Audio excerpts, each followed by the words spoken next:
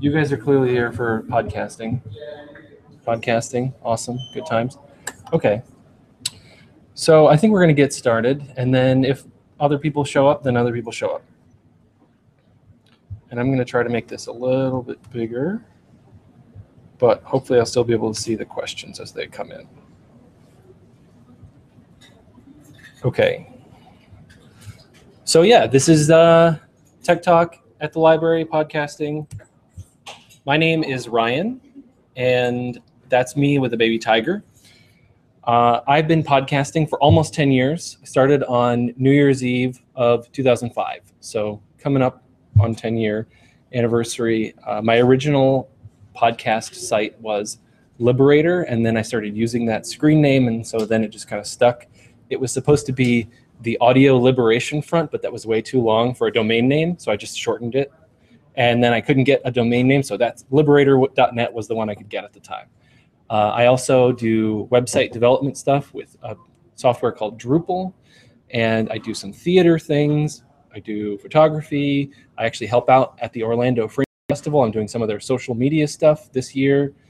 I was at a co-working space called Urban Rethink that was downtown, and open source software. We could talk about all this stuff for a really long time. We're here to talk about podcasting. So I'm going to give you some of my podcasting history. The very first podcast I ever did, it was a very tongue-in-cheek kind of show where just me and my friend Emily sat on the couch and ate food on the air and talked about whatever we wanted. But some of the really cool things that we had were like local musicians would come and sit in the living room and play us a song live that they're getting ready to release on a CD. And then we would have a jam session during the show. And we just kind of set up microphones, on the coffee table and didn't really care that much about the sound quality. It was all about what's the conversation that was going on. And I really wanted to sound like you were sitting in the room with us while we were hanging out. And so that was the first show that we did. It lasted for a couple of years, and then it pod faded is the word we use for that. And then I launched a whole bunch of other shows. And most of these don't even have 6 or 7 episodes. Some of them went on for a while because they had co-hosts. They're either about music or films, or one of them was a web comic, so not technically a podcast, but a lot of the same principles apply there.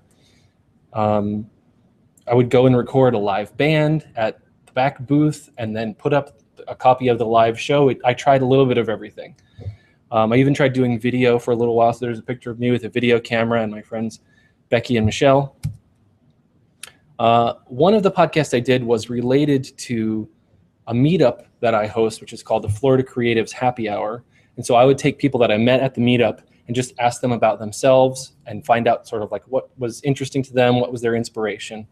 And I think we posted close to 20 episodes of that before I kind of stopped doing it. We still have the meetups though. It's 8 years afterwards, and we get together once a month somewhere in Orlando. We're on meetup.com. If you remember that, it's called Florida Creatives. You can find it. So that was really neat.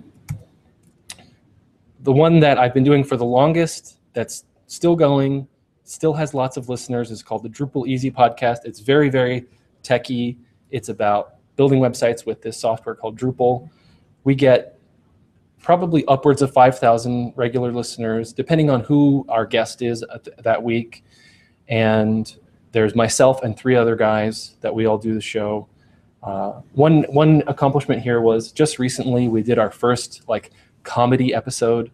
So for April Fool's Day, we put out a lot of song parodies that I had written and recorded, some little comedy sketches. They're all inside jokes. If you don't know anything about Drupal, you'll not get any of them. I tried to play them for my girlfriend, and she was like, "Very nice, dear. This is nice." 2 other ones that I have that are pretty active right now. One is called Bringing Art and Technology Together, which is pretty self-explanatory. And the other one is called Our Yellow House, which is sort of sprung out of doing stuff at Urban Rethink, co-working, be involved in community events. And if you look back at the first slide, all the things that I started podcast about are all the things that are my favorite things, right? All the things that are my hobbies. It should not be a big surprise. And then there's theater. I got involved in the Orlando Fringe Festival, not as a theater producer or as an actor, but as somebody who was trying to capture some of those stories around the festival.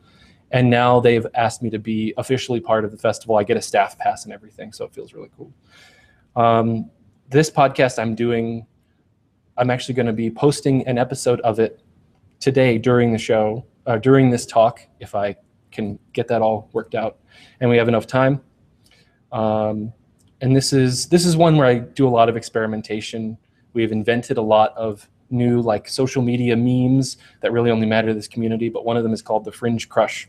We go around and we ask different people at the festival sort of goofy, sexy questions and put them up on YouTube, and gets a lot of people paying attention to it. And this is the only podcast I've done that's actually ever won an award. And there's a picture of me and my friends getting the award at the festival. We're the Fringe of the Fringe Award. It was like the thing at the Fringe Festival that you didn't expect to be at a theater festival. So that felt really good too. So that's my podcast history.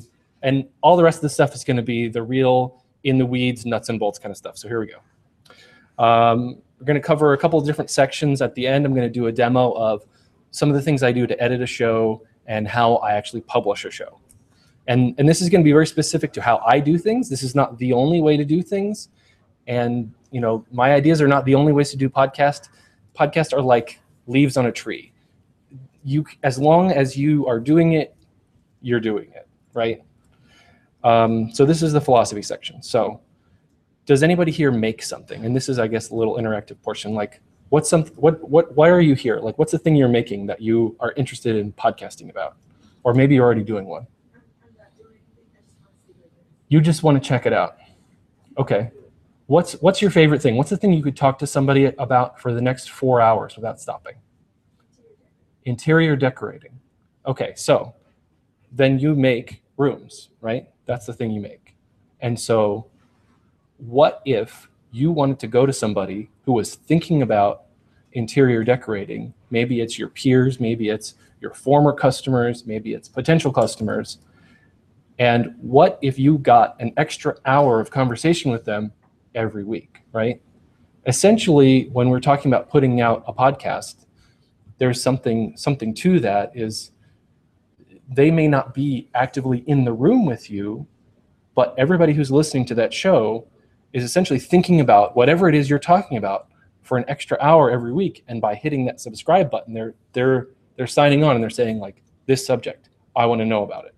Like, how about on this side of the room? What's something that you make that you're interested in podcasting?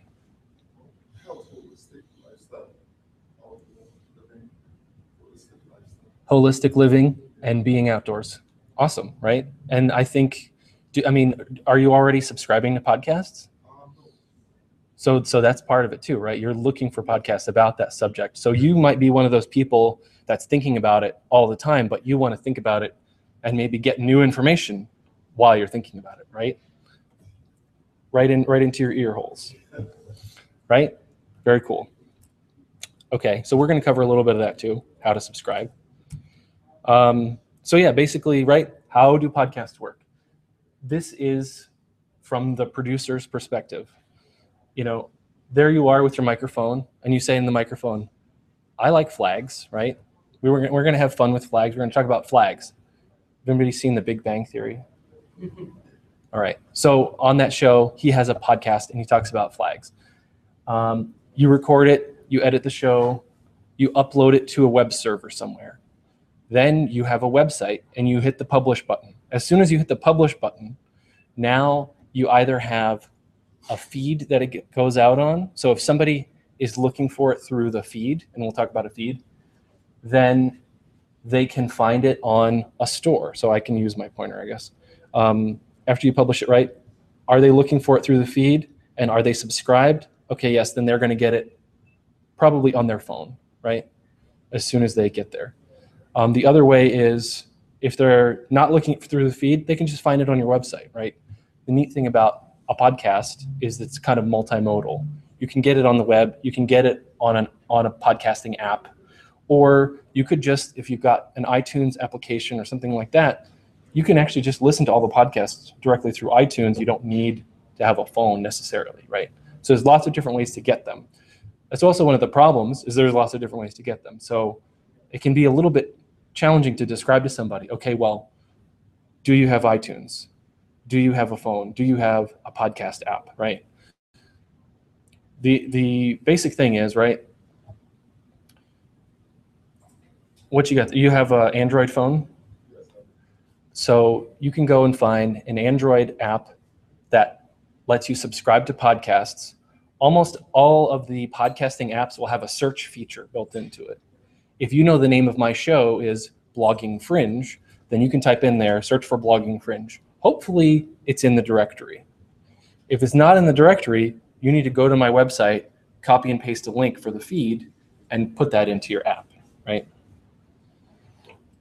If all else fails, you can go to my website and you can download the episode directly. And then it's just an MP3 file, and you can listen to it however you like, right?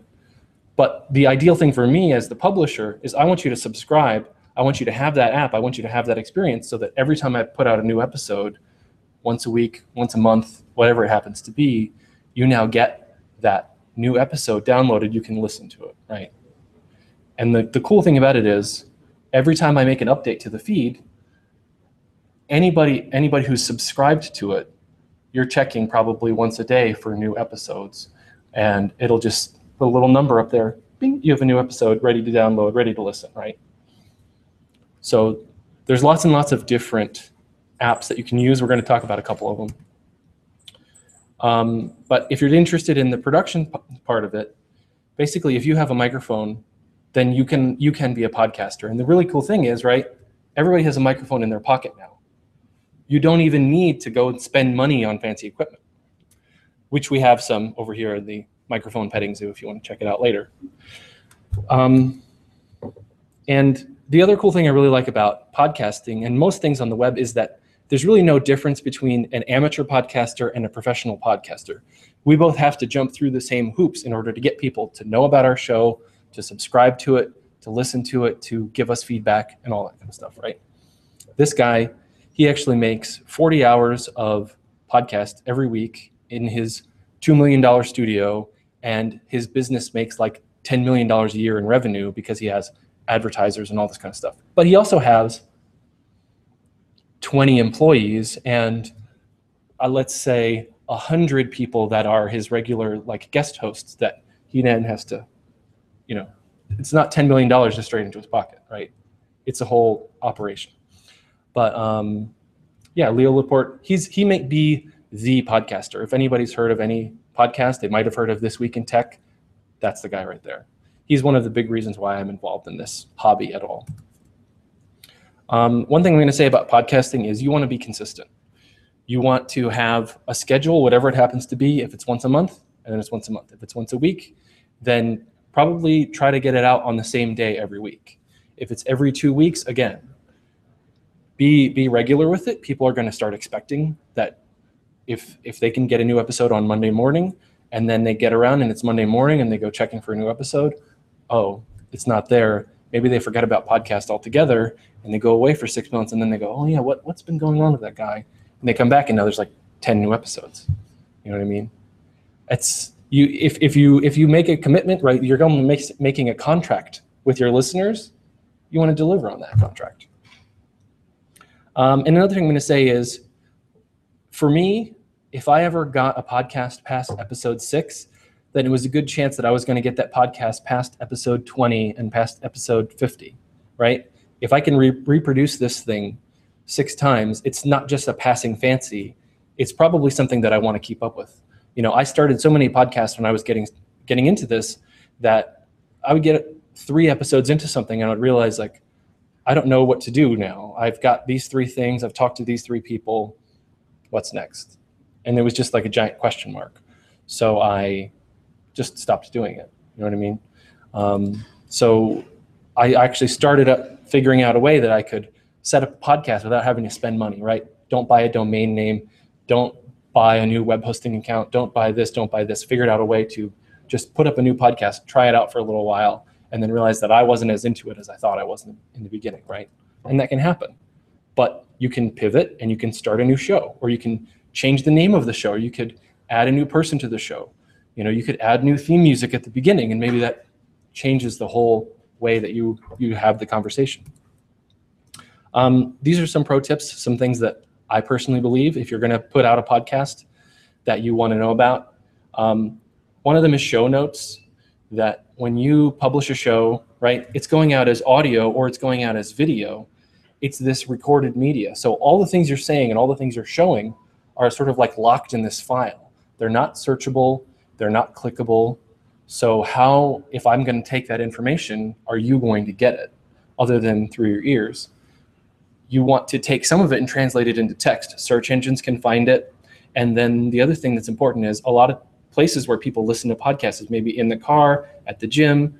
You know, they're not at home. They're not sitting in front of the place where they normally do their web surfing. So you want to kind of record some of the pertinent information. They can come back to it later, right? So this is an example of show notes from one of our shows. We talked about this guy, Richard T. Jones, who was a poet. We talked about this guy, Mark with a C, who was playing the music that we played in our show, and a couple of other links that you might want to know about. And usually at the bottom of my show notes, I also always put, and our show has a Twitter account, and you can follow our Twitter account over here, and then we'll make a Twitter post every time we put out a new show, right? So just some of that like basic stuff. We put it in every episode. So if you go and you just land on one episode page instead of maybe on the home page, every episode page has all of the links. And it also has the, you can subscribe at the bottom of every page too. And it also makes a lot of sense that during your show, while you're doing the show, usually you do it maybe at the top of the show, and at the bottom of the show, you'll say, and all of the links and all the stories that we talked about, we made some show notes and we put them up on our website, bloggingfringe.com/podcast, right? So you can go now and check out that page, and you can see, here's all the stuff that we just talked about. And if you want to click on a link, you want to watch that stupid YouTube video that we talked about, here it is.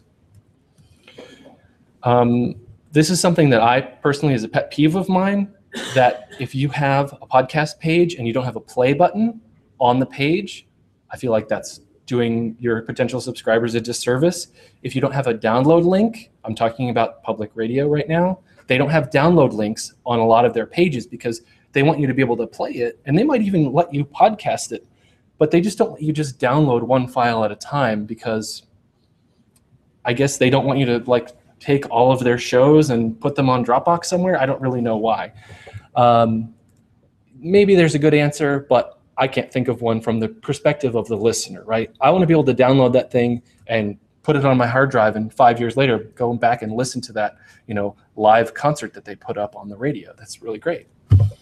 And then the last one is put a link to your feed reasonably close to where you put the download link and the play link, because you never know who's going to come by. You never know if they're a subscriber, right?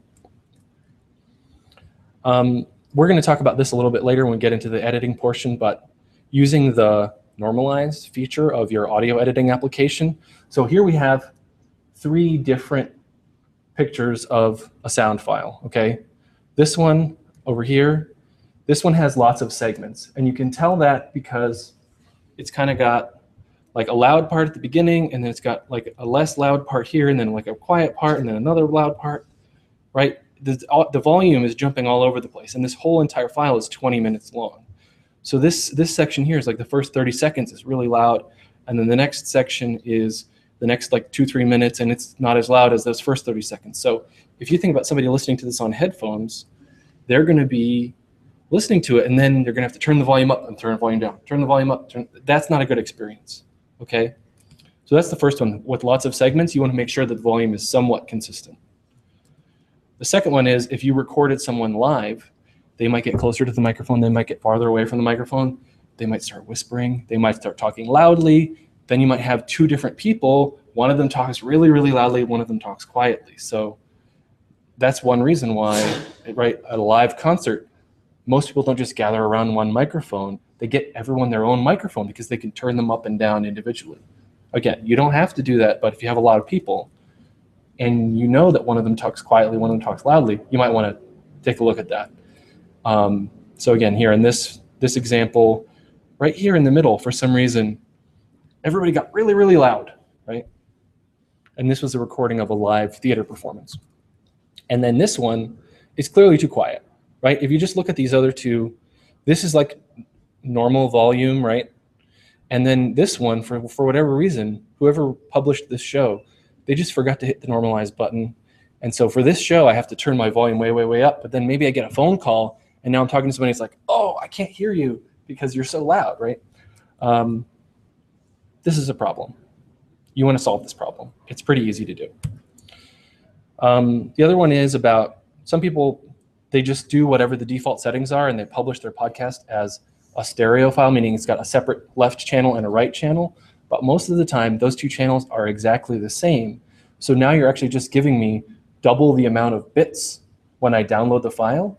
If you make it into a monaural file, meaning it's just got one channel, every player that I've ever used knows what to do with a mono file, and it just plays that same channel to both ears, right? Stereo is really intended for like music or movies or things where the two sound channels want to be separated. You don't, if you just have people talking and voices, you don't really need to do that. Now, if you have a show where music is part of the content, obviously keep it in stereo, but you've got half the file size and it'll download faster, your web hosting bill will be smaller, everyone will be happy, right? It will take up less space on the person's iPod when they download the file too, so they can keep more of your shows around for longer. And one of the last ones is that whenever you publish an MP3 file, there's a section of the MP3 that's called the ID3 tags. These are just little pieces of information that says, this is the name of the song. This is the name of the person who wrote the song. This is the name of the album that the song is on. This is the track number. And podcasts tend to use these pretty liberally. And then another one is that you can actually put a little image file in there for the album art. So for your podcast, when someone is playing it, instead of just showing like a little picture of headphones, it will show either your face or maybe your show has a logo right over here. All of my shows like this, bringing arts and technology together, I just make a little slide and make it a square. They're always a square pretty much. And then I use that as the album art for my shows. It's really easy to do. It takes you an extra 2 minutes and it improves the experience for the people that are downloading it that much more. Okay, so I think that was the whole philosophy section. Yes. Does anybody have any questions up to this point? RSS feed. What is RSS? RSS feed. RSS stands for really simple syndication. It is a computer readable format. So like, right, a web page is built out of HTML, which is a human readable format. You can look at the rendered HTML file and you understand what it does. An RSS is really only for computers, but every podcast needs one and every podcast has one, right? And if you don't have one, then you're probably just putting audio files up on a blog somewhere, and you could be doing more. There was a radio show that you can hear on the local stations. It's called Florida Frontiers, and it's about Florida history, and every week they have another really interesting topic that's going on, history person. But they take all the shows that they record and then they put them up on the website, and they were just missing that RSS feed piece. So actually, while I was getting ready for this talk, I was looking around for interesting podcasts. I found that and I said, hey, I can't get your show into my podcast app. I actually know of an app, which I think actually is covered on the tools section, since you asked about it. Oh yeah, here it is. It's called Huffduffer. Huffduffer lets you take any audio file that you can find on a web page, and you can put the MP3 link into Huffduffer, and it will build a customized feed for you out of all of those MP3 files. So if I ever find a podcast page where they didn't put out an RSS feed, I go to huffduffer.com and I can put all the MP3 links in there. It's really neat. So there are things like that. And actually, Huffduffer, just this week, Jeremy released a version of it for YouTube videos. So he will get the URL for the YouTube video and he'll take the video out and he'll just let you download the audio file off of YouTube. Because there's so many things, like TED Talks are a really great example. A lot of them are on YouTube, but there's not really anything going on the screen. There's just a guy standing there going, this is really important. So you can get those now as audio through Huffduffer. Yeah, question. Does it work for iTunes? Yeah, Huffduffer, you can take, so basically what you do with Huffduffer is you could subscribe to somebody else's feed, like you could subscribe to all the things that I thought were interesting, or you can make your own. You make an account and you just put an MP3 link into it, and then that's the next episode of your own personal podcast. And technically, I guess you could use that to make a podcast as well, but it's really intended for you to find other files that you didn't make and turn those into your own private podcast, right? But yeah, and then you can take that and put it on an iPhone. You can put it on anything that subscribes to podcasts. Another question. I don't know if I'm comparing apples and oranges, but are there monetization reasons why podcasting is better or not from YouTube? Okay, so yeah, the question is, for monetary reasons, is there a reason why you would want to do a podcast versus putting out a YouTube video? I'm going to say that I personally am just a fan of the format, right? When I want information, I don't want a bite-sized amount of information. I want to get a lot of information, and I want to get it wherever I want, whenever I want, right? Video, if I start playing a YouTube video and I want to listen to it, my phone doesn't let me turn off the screen. As soon as I turn off the screen, the video stops playing, right? So as soon as I get in my car, or I start mowing the lawn, or I start walking the dog, I can't be doing this and walking the dog at the same time watching a video. I have to put it in my pocket. So what I would say is, if you're doing YouTube videos, it's really, really easy to just take the audio file out of that and put it onto SoundCloud, is one of the tools we're going to talk about as well, right? Put it out as both. It doesn't really take any extra time, and it's totally worth it. So, and that also will force you, if you are putting up videos and audio, that you make it so that maybe there's somebody who's visually impaired that wants to watch your video, and they don't know that on the screen you're flashing a giant phone number because they can't see it, right? So podcasts are actually more accessible than videos. Cool. Are they, as YouTube has a monetization. YouTube has monetization, yeah. Right. But something. Well, there's a new feature of YouTube as well that it's built into the platform that your subscribers can donate money to you directly through YouTube now. Oh, really? For pretty recent. So for podcasts, well, it's on my list as well. So let me get back to the list, and we will definitely get some of your questions answered, I think. Did I see any more hands? Yeah. I don't want to stop the flow right now, but when you get into like the legal responsibilities of a podcaster and in relation to copyrights and infringements, and how do you Okay. how do you Yeah. Let's come back to that. But yeah, question about legal stuff, for sure. And there's also somebody in the room that I know can answer your questions way better than me. But I'm not going to mention any names. So this is the tool section. We already kind of got into this a little bit, but right, as many ways as there are to publish a podcast are as many ways as there are to make a web page, which is pretty much infinite. I like Drupal. A lot of people may have heard of WordPress. Have you heard of WordPress? A couple of people? All right. Maybe Squarespace also I've heard is a decent way to put out a podcast and just make a website in general. Then there are some really specialized tools that are just for podcasting. One of them is called Libsyn. It stands for Liberated Syndication. It's actually a WordPress site, but it has a couple extra little tools where you pay them $5 a month, and then you get, I think it's like 100 megabytes of disk space. And every month they reset your quota back to 100. So they take whatever you have uploaded last month and they put that in the archive. And then they say, okay, now you're not allowed to upload more than 100 megabytes this month. And then next month, that's all in the archive. Now, this month you get 100 again, right? So you can just keep going. If you need more space, you can pay for more space, right? Almost every podcast I can think of uses Libsyn for their hosting because it's just so dead simple and easy. I don't, but that's because I'm a nerd, and I also started doing podcasting before Libsyn existed, so it wasn't an option for me, and so I just never got into it. SoundCloud, people heard of SoundCloud? Totally worth your time to check out. It is more for music than most things, but basically it is the YouTube of audio. You make an account, you put up an audio file, You can then take that audio file and you can embed it onto other sites. People can leave you comments. A really neat feature that SoundCloud has that YouTube doesn't really have is somebody could go in at like 3 minutes into your track and they could leave a comment just right there at 3 minutes and be like, wow, I really like what you said about this. Or in the case of music, I love it when it comes to this section, you know, whatever it happens to be.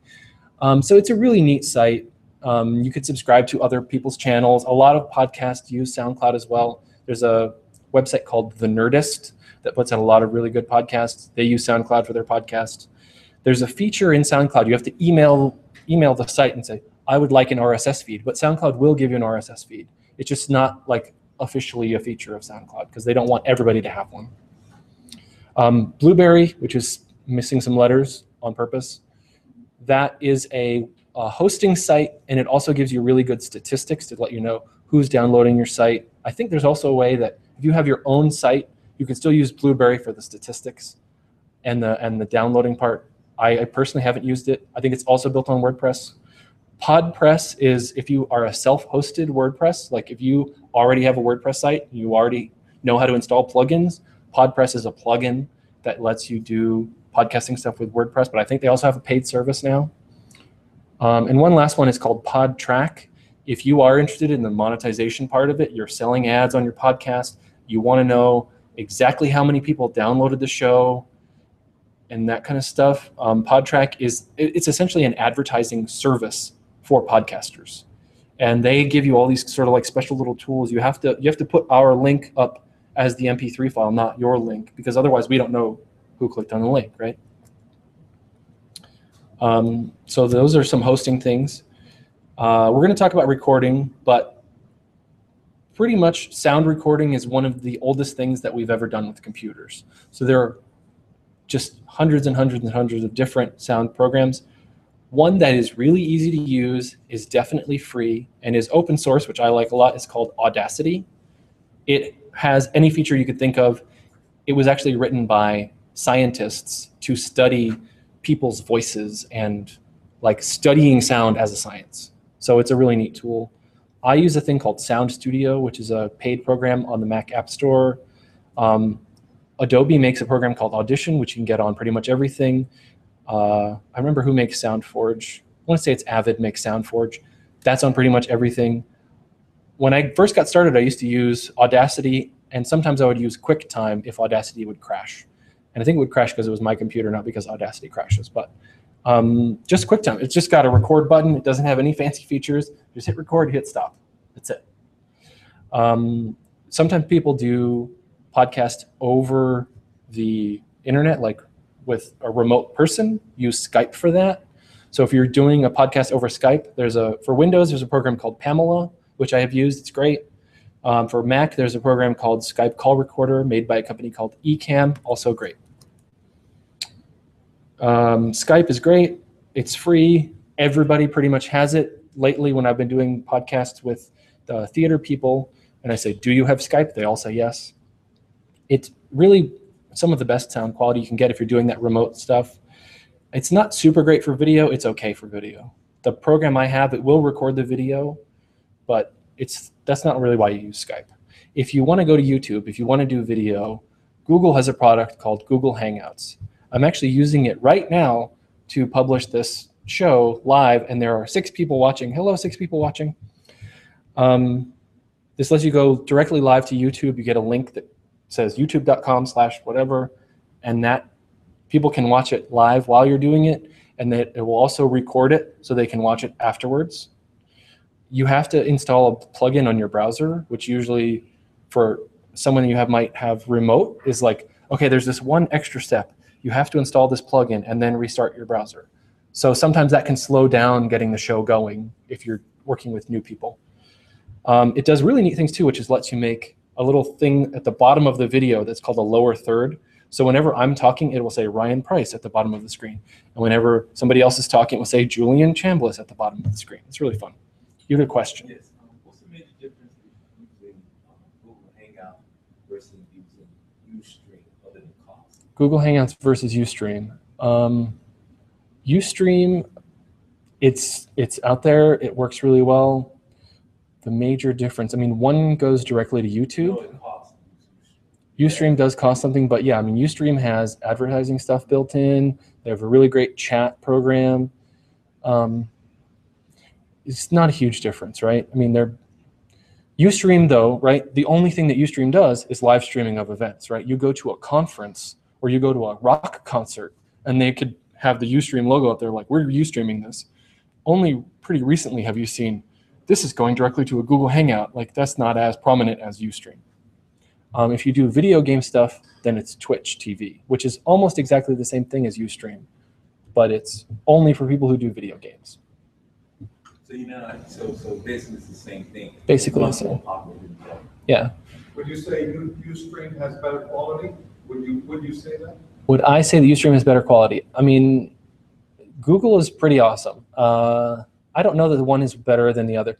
The thing about Google is Google's trying to enable you to have a video chat between multiple people.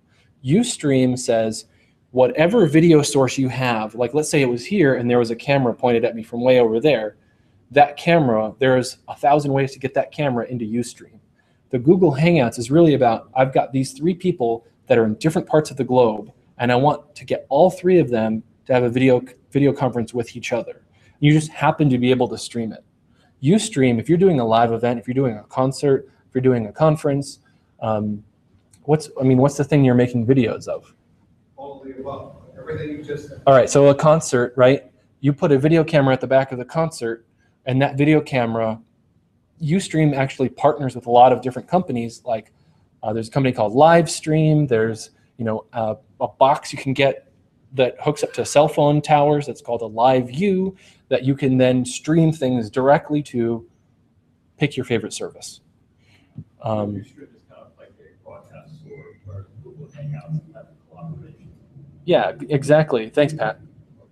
So yeah, Ustream is really for broadcasters, right? And Google Hangouts is used by broadcasters, but it's not just for them. So the other thing is, right, Ustream probably has a salesperson that wants to help you solve whatever problem you might be having with their service. Google Hangouts, they have some of those people, but maybe not as many, right? Because they're focused on 7 different things. Google does, they have their hands in everyone's pie, right? Ustream only has their hands in these people's pie. And the last one is, right, sometimes you just got to go to the phone. But if you're going to do it over the phone, you can call someone from Google Hangouts on their phone. You can call someone from Skype on their phone. If you are going to end up doing something like this, there's a trick that public radio uses. They call the double ender, where I record a pure sound file on my end, you record one on your end, and then at the end, we get an intern to stitch them together. If you don't have an intern, then that might make your day a lot longer. And secondly, if you have more than 2 people, you basically don't want to do it because it just takes a long time to make sure everybody's sounds are all matching up. And I've personally never done it. That's how much I think of the double ender is. I've never done it. I think that Skype is just fine. There's plenty of times when Skype hiccups and you sound like a robot. It's terrible, but more often than not, it's totally worth it to go with Skype or with Google Hangouts. So we talked a little bit about how to find podcasts and sort of how to measure podcasts. So Huff Duffer, great tool. I use a product called FeedBurner. They got acquired by Google. So who knows if they're ever going to shut it down. They might shut it down tomorrow. So I did look into, well, if Google ever did stop doing FeedBurner, what would I use? A product called FeedPress, which basically lets you know how many people clicked on the download link for my podcast, right? That's what both of those tools are really good for. And this is a little graph coming out of FeedBurner that says on this day, you had 103 subscribers. 42 of them are email subscribers. So that's a neat thing. Is FeedBurner will let people subscribe to your podcast as though it was an email newsletter, which is really neat. I think FeedPress will let you do that as well. 36 of them were using a tool called NetVibes, which I don't think exists anymore. 5 of them were on iTunes. These 3 people were using a Java-based feed reader, which I think most of the podcast clients have gotten better about that recently. So they'll tell you on what device is everyone downloading your podcast from. This is actually a really old screenshot. I should have made a new one. And then if you've never heard of Google Analytics or Google Webmaster Tools, just know that those things exist. And in true podcast fashion, At the end of the show, I'm going to tell you where you can get all of these links, because I wouldn't make you want to write down them all or take a photo of every single screen. And all these links, when I give you the slideshow, they're all clickable. Okay. How do you subscribe to a podcast? If you're on an iPhone, Apple makes their own podcasting app, which everybody uses a lot, but it's not really the best one, but it's out there. I'm on an Android phone, and I use a program called Dog Catcher, which is, I've been using it. I paid for it. I think it's great. Overcast and Downcast, I think, are both iPhone only. Pocket Cast, I think, does both iPhone and Android, and they also have a web app version. iTunes is still the king of the podcasting land. If you want to find a podcast, guaranteed it's on iTunes, and then you could find the feed and copy it into another application if you can't find the feed, right? Miro is an open source product that also does video subscriptions, which I just really like the interface for it. It's kind of designed for you to sit back and like use it on a television instead of on your computer. And then there's Stitcher. Stitcher is kind of like this third wheel that's over here. A lot of people use Stitcher, and you can get your podcast listed on Stitcher pretty easily now. It used to be very hard. You used to have to like prove that you had a lot of listeners before Stitcher would list you. But now you can apply yourself, and you usually get approved pretty quickly. So the idea with iTunes and with Stitcher is you send them a little message with your feed and a description of your show, and you tell them whether or not it's, you know, adult content, because they want to make sure that they're not letting kids subscribe to things that have swear words or other adult content in them. And then they put it into their directory. Most podcast apps will have a way to submit to get into their directory. If it's only just emailing a guy who lives in Germany and saying, hey, why isn't my podcast listed on your directory? So whatever the app happens to be, if you have someone, you know, call you or email you or whatever it is, and I was using blah, blah, blah, and I couldn't find your show, there's a way to get in touch with the person who makes it so you can get it listed. We have 15 minutes left, so I'm going to try to keep going. Then there's the whole thing of promoting your podcast. This is essentially a very, very quick class on social media, right? You can use Facebook, but please use Facebook pages. Don't use Facebook users to make something for a brand name, because I don't want to become friends with your podcast. I want to become a fan of your podcast, right? There's a mistake a lot of people make, and it's a personal pet peeve of mine. Twitter is great if the people that you are trying to reach are on Twitter, which is very likely there's a lot of people that you want to reach that are on Twitter. Google Plus, not that many people use it, but from the nerdy techie people, a lot of people use it. So it depends on what your subject matter is. Again, don't make a Google account for your podcast. Make a Google page. They call it brands for your podcast. Again, depending on who your audience is, Pinterest could be really useful. And then there's two things that I mentioned here for raising money. One is Kickstarter, which is like, I want to raise money to produce the next 5 episodes of my show. It has to have a distinct starting and ending date. It has to have a distinct deliverable in order for Kickstarter to approve you. But then there's another thing that's called Patreon. And Patreon says, every time I publish a new episode of my podcast, I would like if you would pledge to give me $1 or 50 cents or 10 cents or whatever it happens to be. And then if you, out of your account, spend more than $3 in the month, you don't pay me anymore. So even if I publish 15 episodes in a month, you've only ever agreed to give me $3 a month. So it's kind of like a win-win for everybody. And it's also a win for the people who made Patreon, because they get to take a little slice off the top, right? Patreon, a lot of podcasts use it. This screenshot comes from Patreon, where this is a guy that's doing something clearly very outdoorsy, and he's got 10 people who have agreed to give him as many as $30 every time he makes the next episode. And then here's a person who's got 1,100 people that have agreed to give him as much as $3,600 every time he puts out a new episode. It's not guaranteed he's going to get it, because those people might have all used up their budget for the month, but potentially he could get $3,600 the next time he puts out a video or puts out a whatever. And then these guys, it says $72. So, right, that would be okay with me. That's pizza money, right? So these are all tools of promoting and possibly getting some money. We are going to talk a little bit about hardware, although I want to speed through this part because we're never going to get to the demo part or maybe more questions. This guy right here, this is called the Zoom H1. If you want to do an audio podcast or pretty much sound of any kind and you have little to no money, this is one of the best things you can get. It does stereo sound. You can plug external microphones into it. You can plug a SD card into it so you can keep swapping out new cards. It's got replaceable batteries, and it has a USB cable. So you can use this as a USB microphone, which several of the next things I'm going to mention are USB microphones. But this does everything, and it has a tripod mount on the bottom.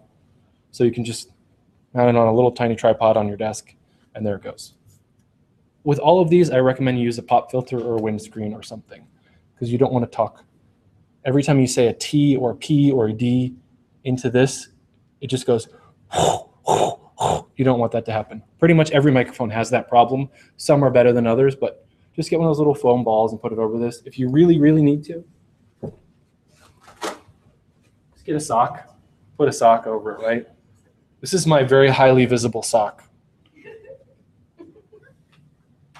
Okay. That sock, oh, this, $50 to $80. How about the sock? I don't know. So what's the sound quality Versus using your phone? They're all going to be a little bit different. One thing that the Zoom does is it lets you do this like automatic level adjustment. So if you don't know what it's going to sound like, you didn't plug in headphones and make a test recording first, then you could put on that automatic sound adjustment. And if somebody's talking really, really quietly, it will raise the gain up to try and figure out.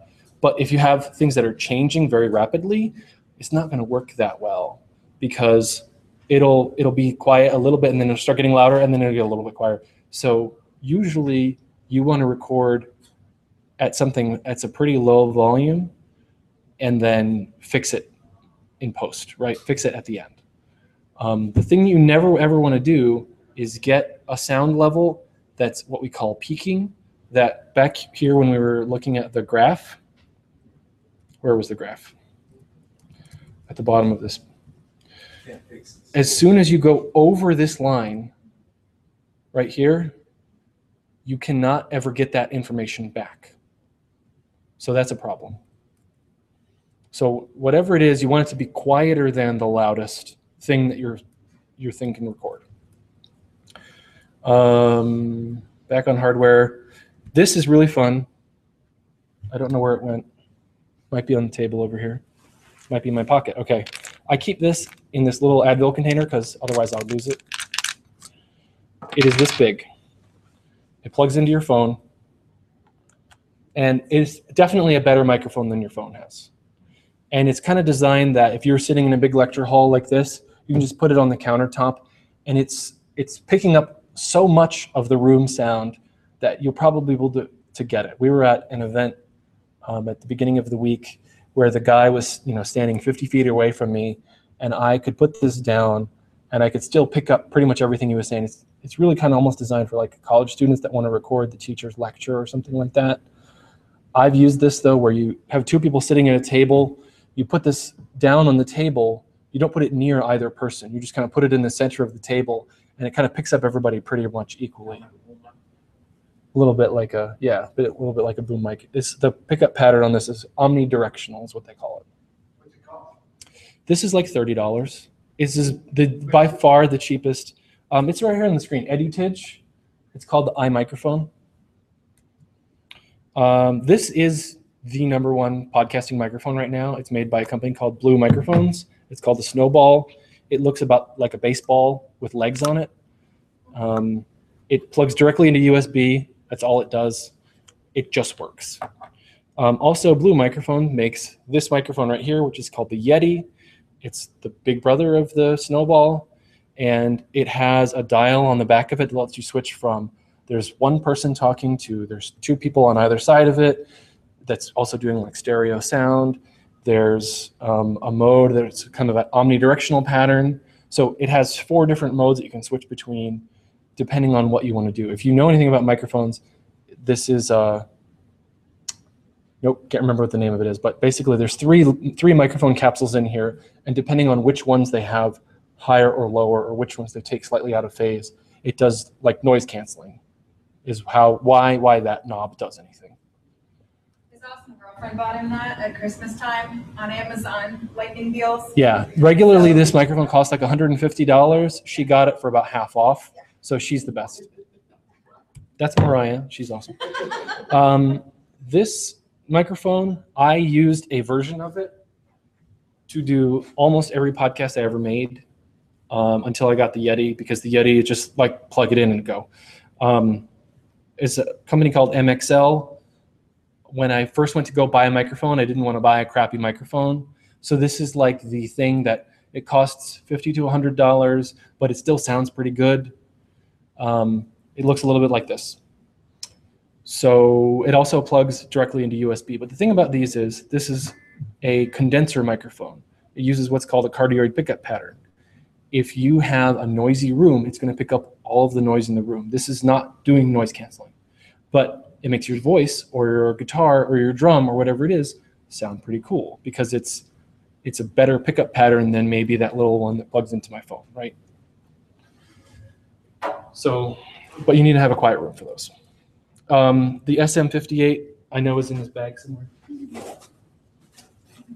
I don't know where it is. Anyway, this is the microphone that if anyone has ever owned a microphone, they probably own one of these. You can use this thing to hammer in nails, is what everyone will tell you. They just never die. Every stage you go to at the House of Blues, they probably have 10 of these just sitting in the back, just in case they need one more microphone. They just work. There's nothing really special about it. Some of them have an on-off switch. That's the feature, with an on-off switch. This is the thing also made by Zoom that made that little tiny recorder. This is like the big granddaddy version of it. You can switch out the microphones, you can get phantom-powered microphones, and you can record. We were talking about, you don't want to go peaking. This actually records a loud version and a quiet version of every track, so that even if it goes and peaks, you always have that quiet version that it will never peak because it's recorded at such a low volume. You can always amplify it later, right? It costs like $400. It's ridiculous. It does everything. And then this thing right here.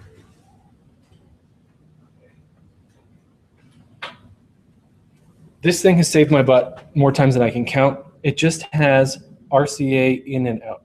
So there have been times when I was like at a show and I wanted to get something into my computer, and the guy's like, my board only has RCA. I only have XLR cables. What the heck do I do? This costs, I think, $20 and has a USB on one end of it. You can get a microphone, headphones out of it. You can get 2 ins and 2 outs. I actually use this if I want to play music through something so that people on Skype can hear it, but so that it's not playing back through Skype so that I'm getting feedback. I can get one going out of the left channel and one going into the right channel, and I use the mixer to say, okay, only record the left channel over here and only record the right channel over here so I don't get feedback. So this is very important too if I'm trying to do like playing live music or a multi-microphone setup, or I have some people in the room and some people on Skype. This is really great. And it has 0 sound drivers, which is, there's lots of other things that do what this does, but this one is the only one that doesn't have drivers. Okay, that's it. That's the whole hardware section. We're running out of time very rapidly. So I'm just going to go to the last slide first, which is, if you can remember that my name is Ryan Price, you can follow me on the Twitter, and I will send out a tweet that says, this is the place where all my slides are. Right? From the Tech Talk, here are my slides. Okay? So, officially on Twitter. So that part's done. This is where you get all the notes for the show. Now, if I can, I'll show you a little bit about how I publish a show and edit a show.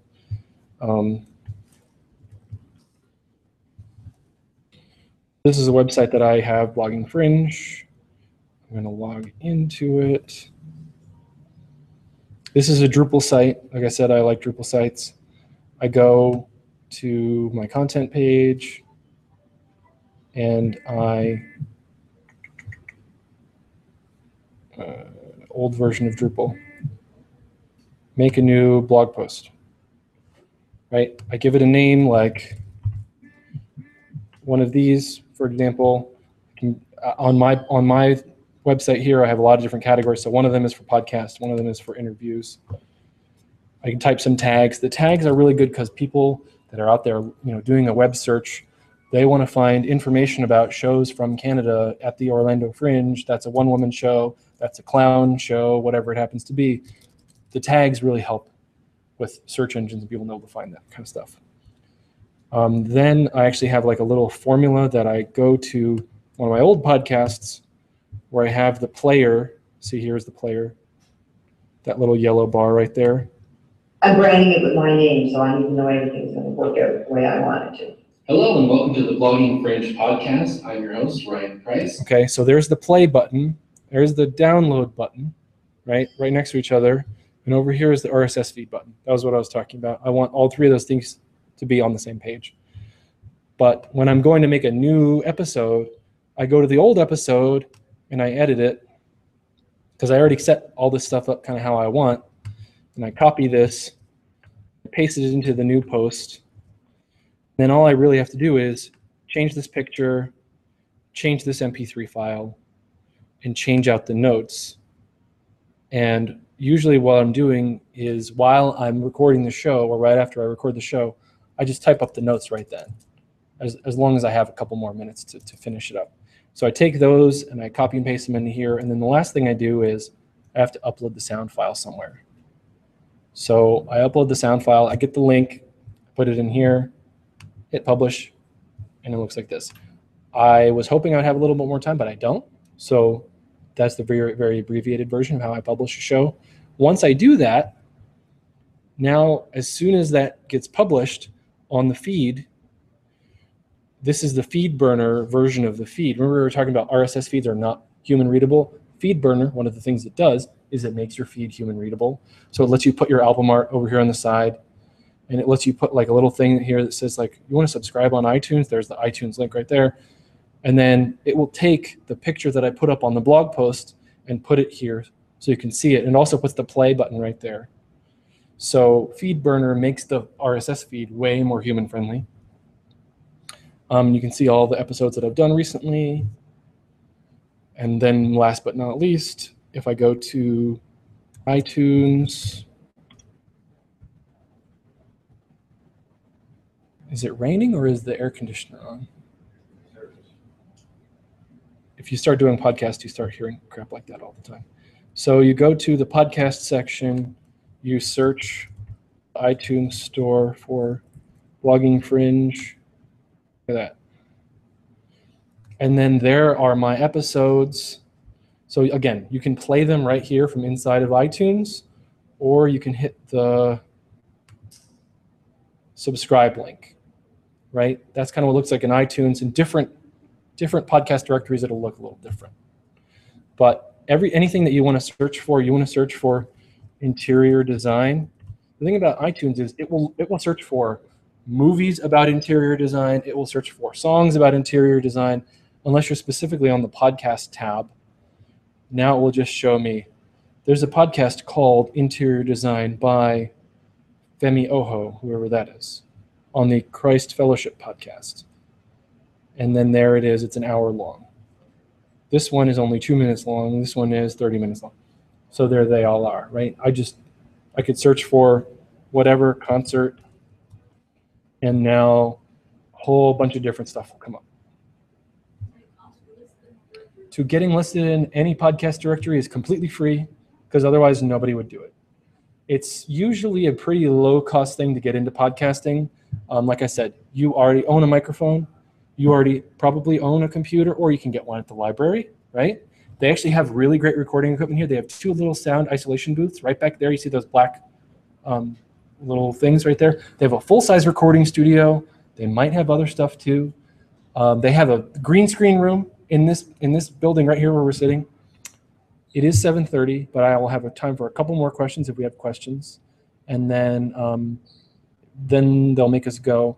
And the whole entire library closes at 8 o'clock, so I was hoping that to go and get something to eat. Maybe if people really, really had more questions, you might be able to follow us wherever we're going. So do we have any questions right now? A lot of information, a lot of new information. Do you want to see how the normalize button works?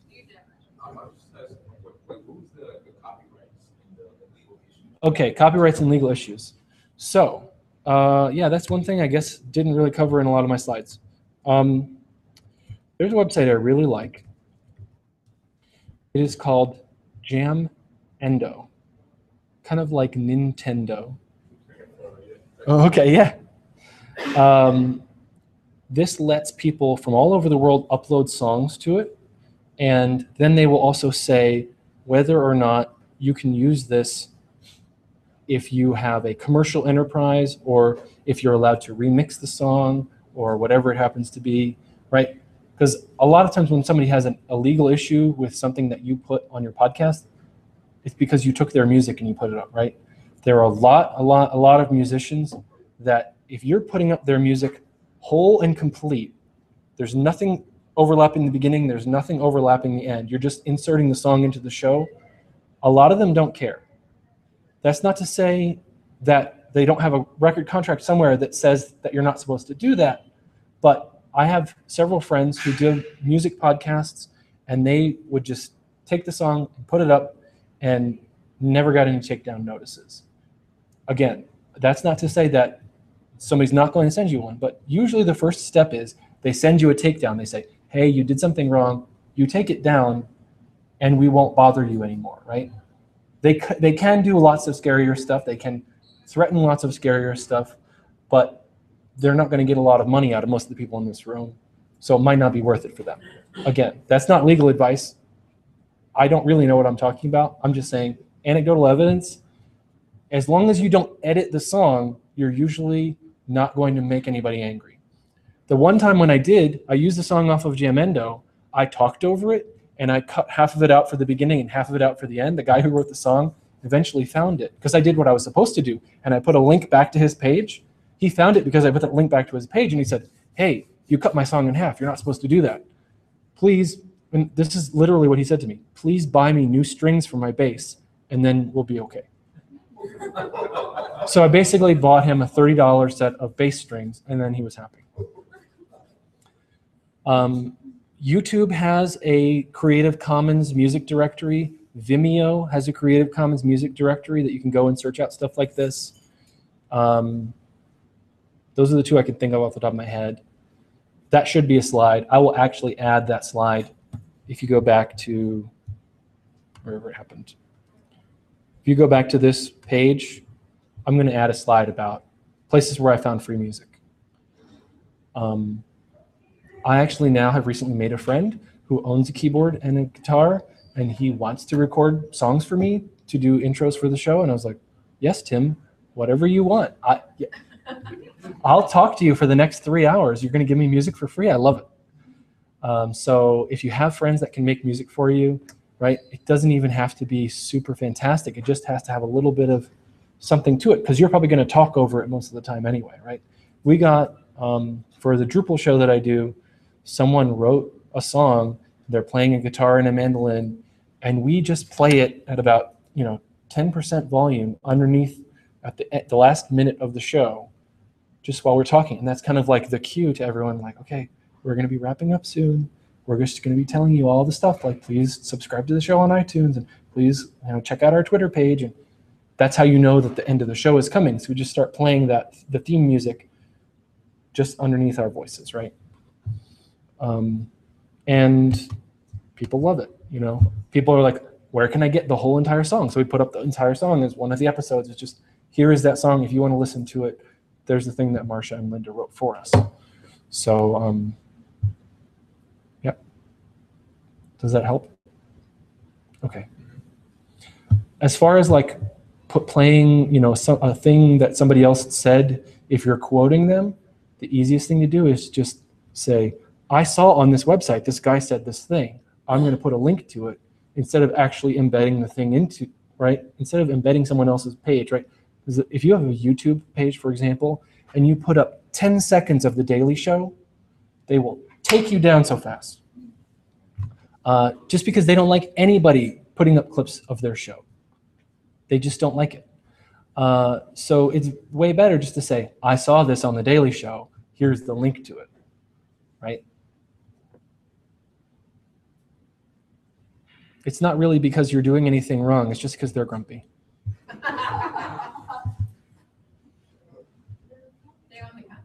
They own it, yeah. But they don't want anybody to do anything with their content that they did not approve.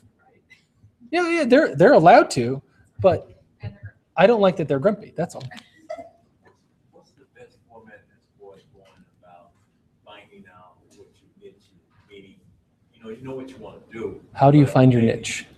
Like, how do you find an audience? Yeah. Well, where do the people that like the thing that you like already hang out, right?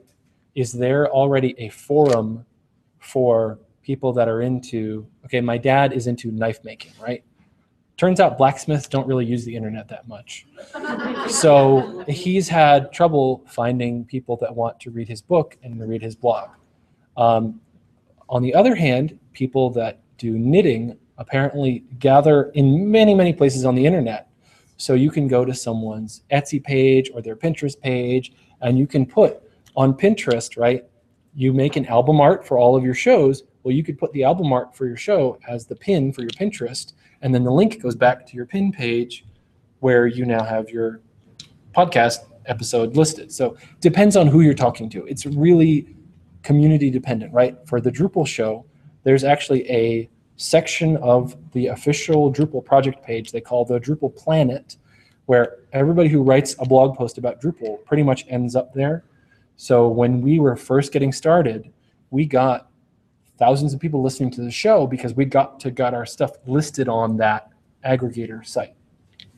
So go to the place where the people that you're looking for are already hanging out. And I guarantee you that they are somewhere, right? And if it's a matter of becoming friends with someone, make sure that you're participating in their community, right? Don't just go over there and be like, hey, check out this thing, and then leave, right? If I walked into this presentation right now and said, buy a car from me, and then I left, nobody would ever buy a car from me, right? You have to come, you have to be part of the conversation, you have to be part of the community, you have to sit, you have to listen to other people, what they're saying, you have to reply to them, you have to have an intelligent conversation, and then you can say, oh yeah, and by the way, I sell cars, right? Exactly. Participation is really the name of the game with podcasting, and if someone offers to participate with you, then make sure that you are as welcoming of them as you would want them to be of you, otherwise you're not doing it right. Especially if they have a different viewpoint, right? If you think that all cars should be red and they come along and they say like, I'm in the blue car camp, and you say, well, you're stupid, I don't want to talk to you. That's not very friendly, is it? That's not a way to earn new subscribers. Awesome, thank you very much. The slides are up there. And if you guys want to talk some more, we will be talking downstairs. Thank you. Thank you, people on Google, all 7 of you. I'm going to leave you now.